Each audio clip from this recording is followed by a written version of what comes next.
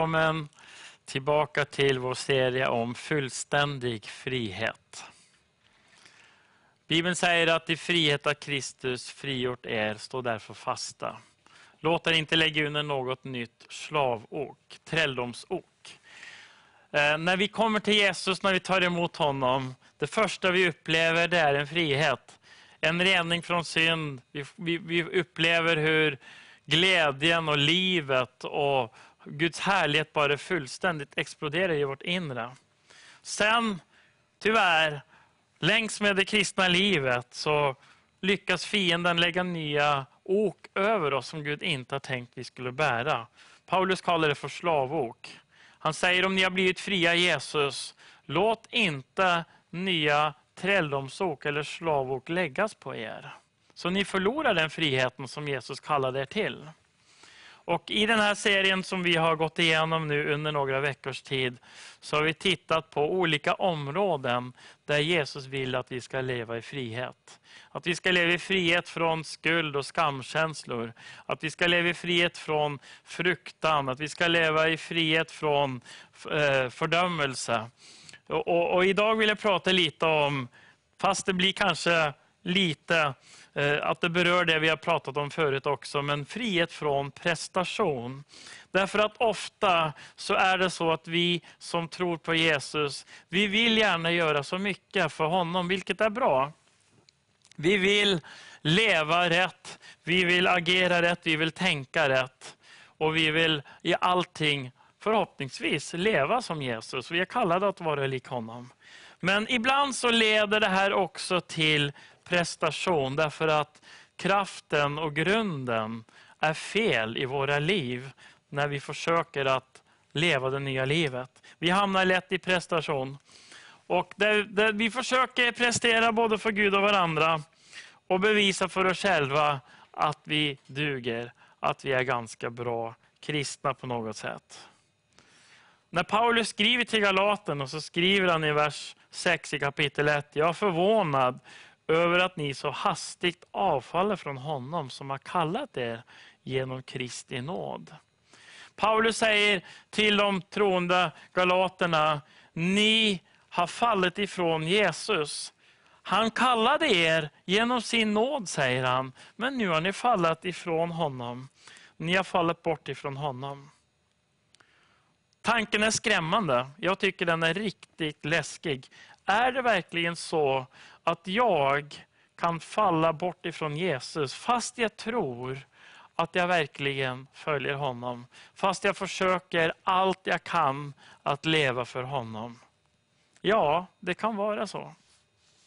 Tanken att vi kan förtjäna Guds favör eller att vi själva kan prestera ett kristet liv har sin rot i vår självrättfärdighet. Det är precis det som gör att vi får ingenting ifrån Gud. Kristna som jag mött kan ha sagt så här, jag har minsann bett, jag har fastat, jag har gett mitt tionde och jag har varit duktig. Nu måste Gud göra sin del. Då har vi en felaktig bild av förbundet. Om jag gör mitt så är Gud sitt. Sanningen är att förbundet bygger på löfte och inte på prestation.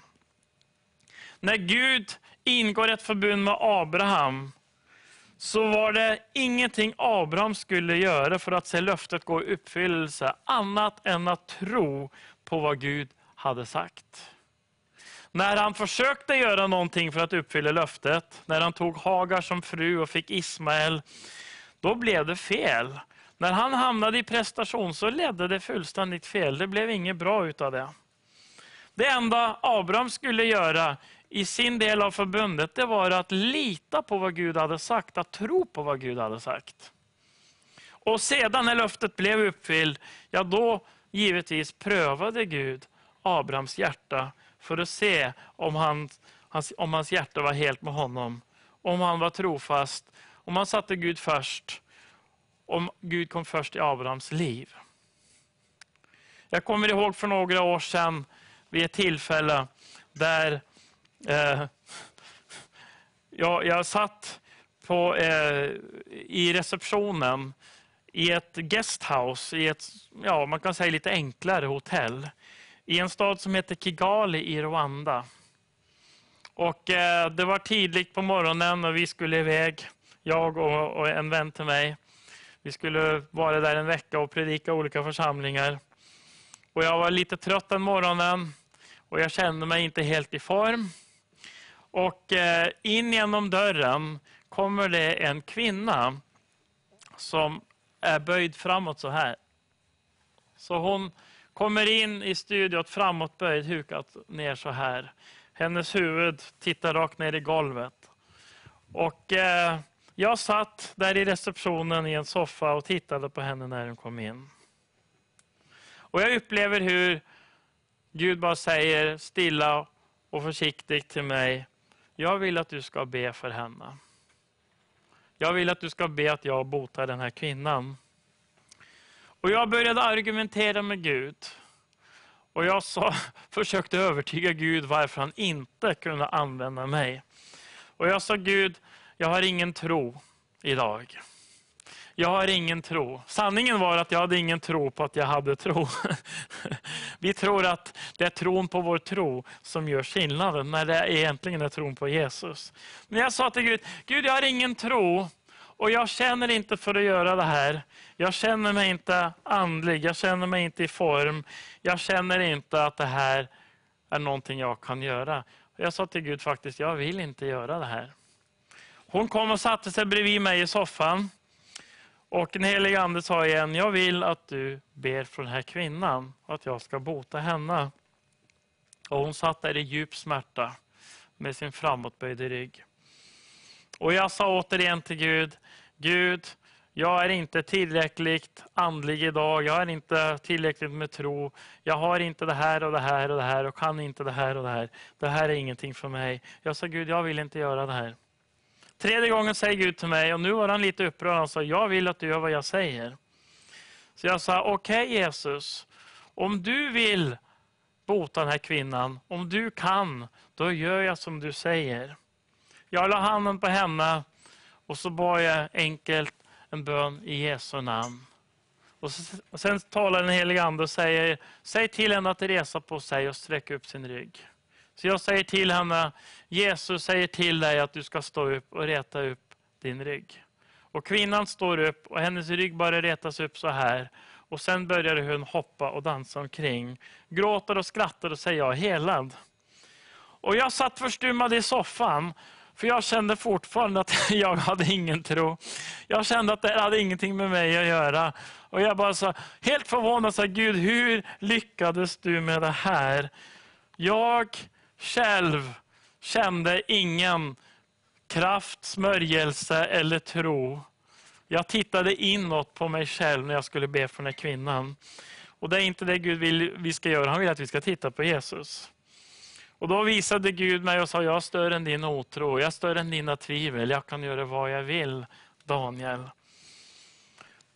Det här var en läxa för mig i att det beror inte på oss själva, utan det beror på honom, det beror på Jesus. Vid ett annat tillfälle så var jag i en gudstjänst och han som predikade om helande sa efter sin predikan att nu skulle vi be för varandra om någon var sjuk.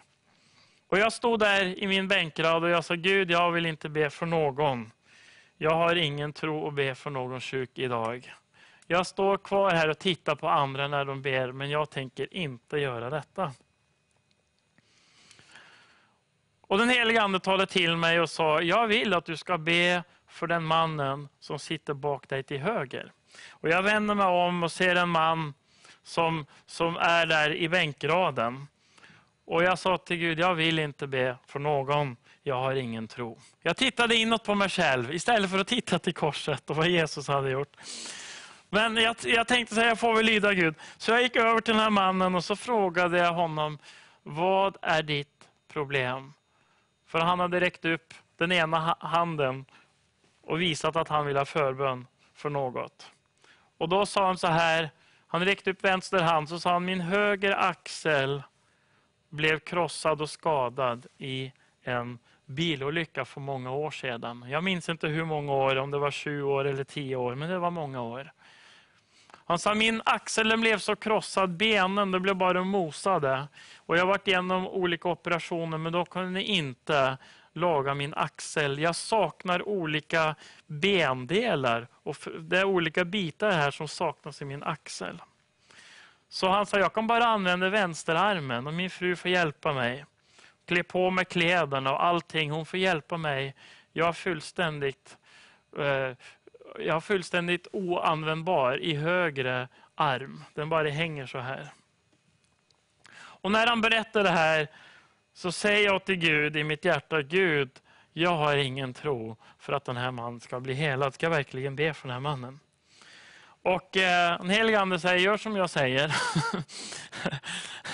Och så jag tittar på honom och så säger jag, tror du att Jesus kan hela dig? Och mannen tittar på mig med förväntan och säger, ja det tror jag faktiskt. Han hade tro fast jag inte hade det. Och då säger jag, okej, då ska jag be för dig och så ska Jesus bota dig, säger jag till honom. Och när jag säger det här så i mitt sinne så bara går massa tankar runt omkring, fara runt omkring. Hur kan du verkligen säga så? Tror du att det här kommer att hända? Men jag bestämde mig att jag skulle göra som Gud bad mig att göra. Och Gud sa till mig, jag vill att du profeterar över hans arm.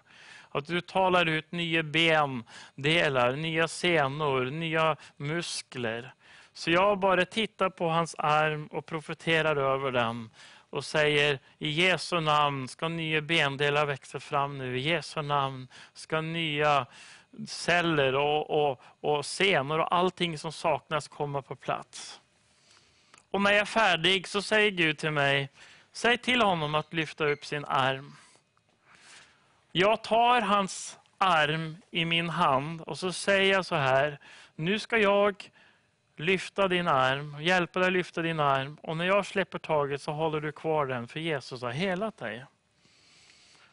Och han tittar på mig och tror vartenda ord av det jag säger. Jag tar hans arm, jag lyfter upp den i luften så här. Och sen släpper jag taget och han håller kvar sin arm som han inte kunde lyfta på många år. Tårarna börjar spruta på honom, han storgråter, hans fru sitter bredvid, hon börjar gråta.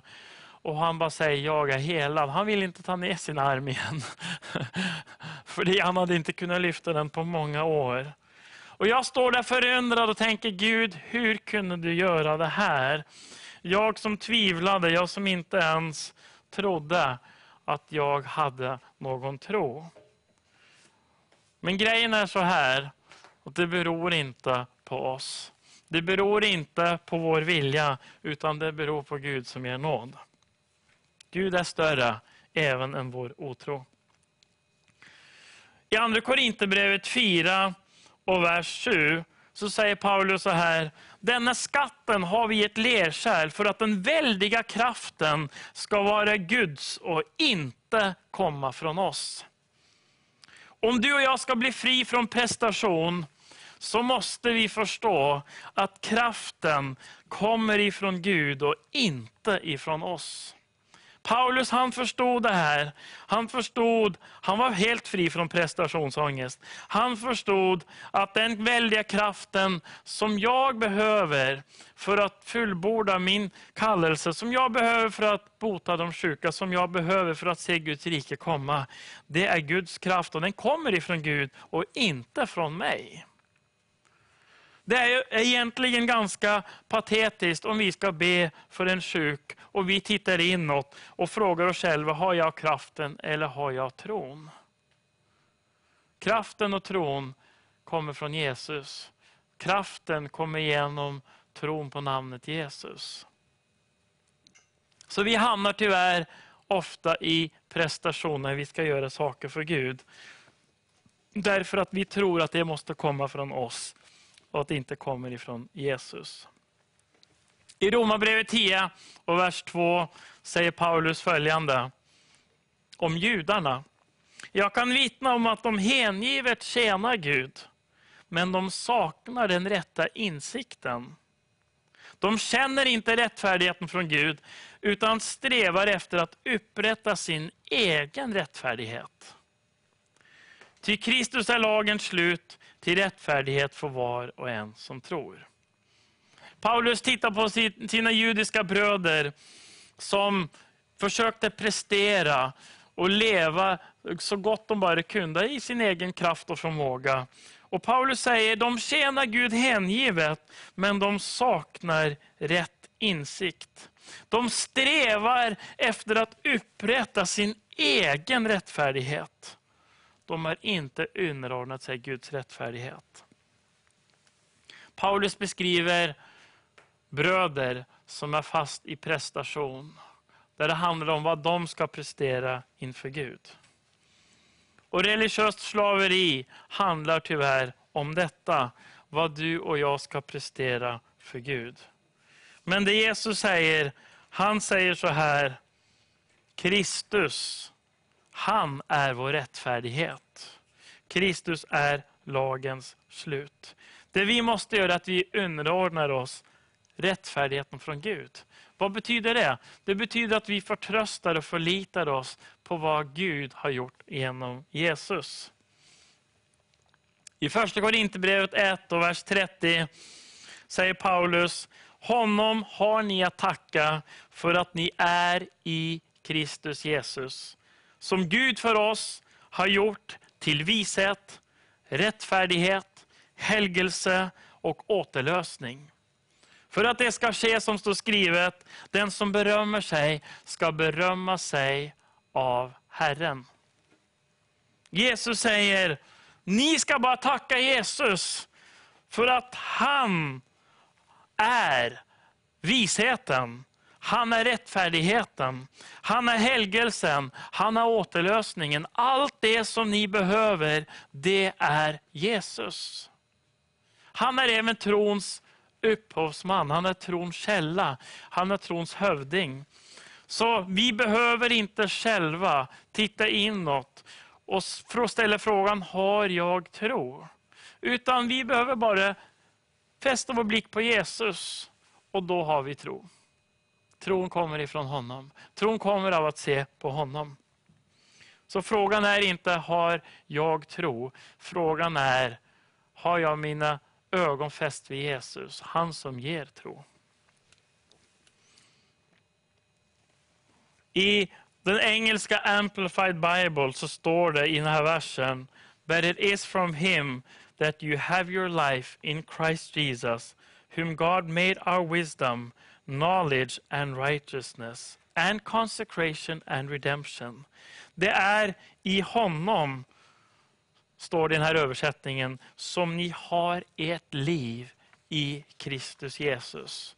Och i honom så är vi och har vi allt det vi behöver vara.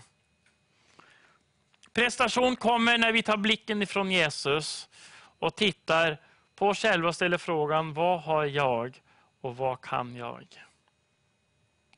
Gud vill att vi ska komma in i tro och förtröstan som frågar istället, vem är Jesus? Vad har han och vad kan han göra? Du och jag kan inte producera frukt eller bära frukt genom egen ansträngning. Vi som är kristna, vi vill ofta göra en skillnad i livet för andra människor. Vi vill göra en skillnad i den här världen. Vi vill bära frukt. Men det kan vi bara göra genom att förbli i Jesus. Genom att tro, förtrösta på honom.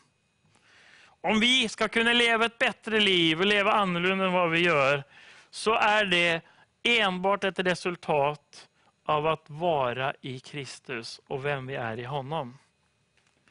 Vi kommer aldrig vandra i seger genom att fokusera på våra egna prestationer eller genom att anstränga oss i vår egen kraft.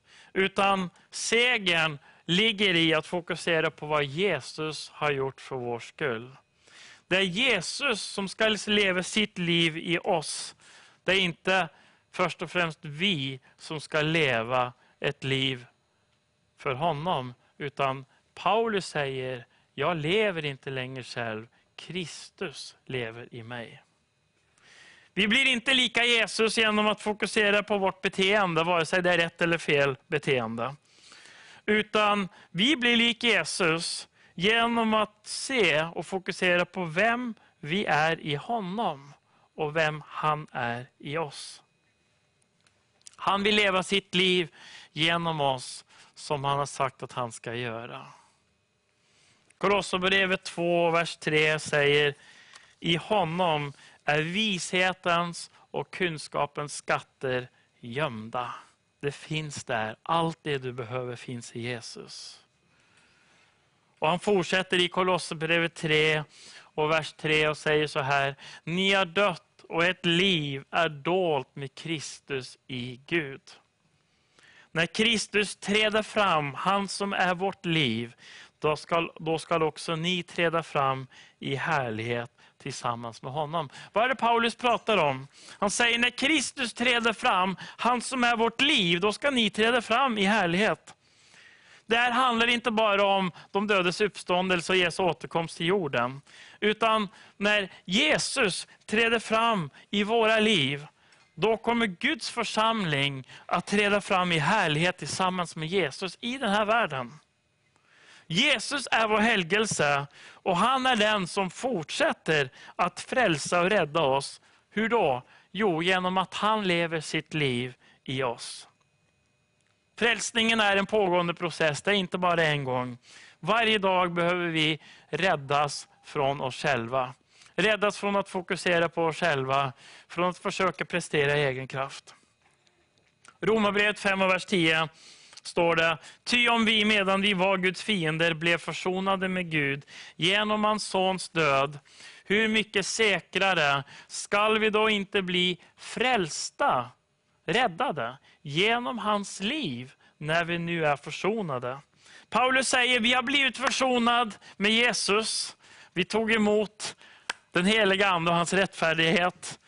Men han säger, nu behöver vi bli frälsta genom hans liv.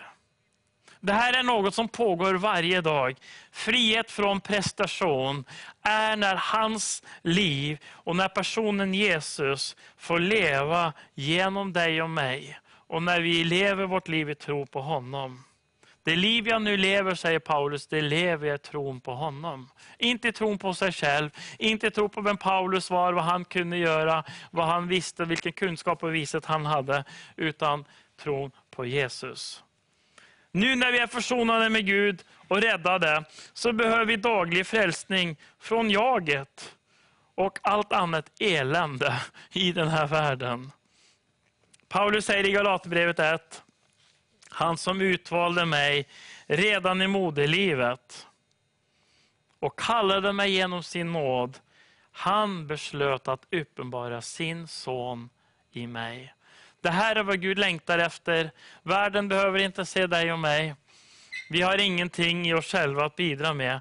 Det som Gud vill göra här är att han vill uppenbara sin son i oss. Han vill uppenbara Jesus i dig och mig. Han vill uppenbara Jesus i sin församling och genom sin församling. Det kristna livet handlar inte om prestation, vilket många tror, även kristna. Ännu mer folk ute i världen tror att kristendom och det kristna livet handlar om att man ska göra si och så. Men det sanna kristna livet handlar just om det här. Guds son uppenbarad i oss. Jesus uppenbarad. Det som är uppenbarat, det är inte längre gömd, det är inte längre dold, det är synligt. När vi kommer ur prestation och in i vilan i Kristus Jesus, då kan vi leva i och genom honom. I Kolosserbrevet 2 säger Paulus i vers 6. Liksom ni tog emot Kristus Jesus som Herre, så lev i honom. Och låt det rotas och uppbyggas i honom och befästas i tron. Paulus säger, det är inte bara så att ni ska ta emot Jesus som er frälsare, utan nu ska ni leva i honom. Ni ska leva era liv i och genom Jesus. Vi måste tro att Jesus lever sitt liv genom oss, genom den heliga Andes kraft. Jesus gav sitt liv till oss för att han skulle kunna ge sitt liv till oss, för att sedan kunna leva sitt liv genom oss. Han gav sitt liv för oss för att han skulle ge sitt liv till oss, för att sedan få leva sitt liv genom oss. Må Gud välsigna dig.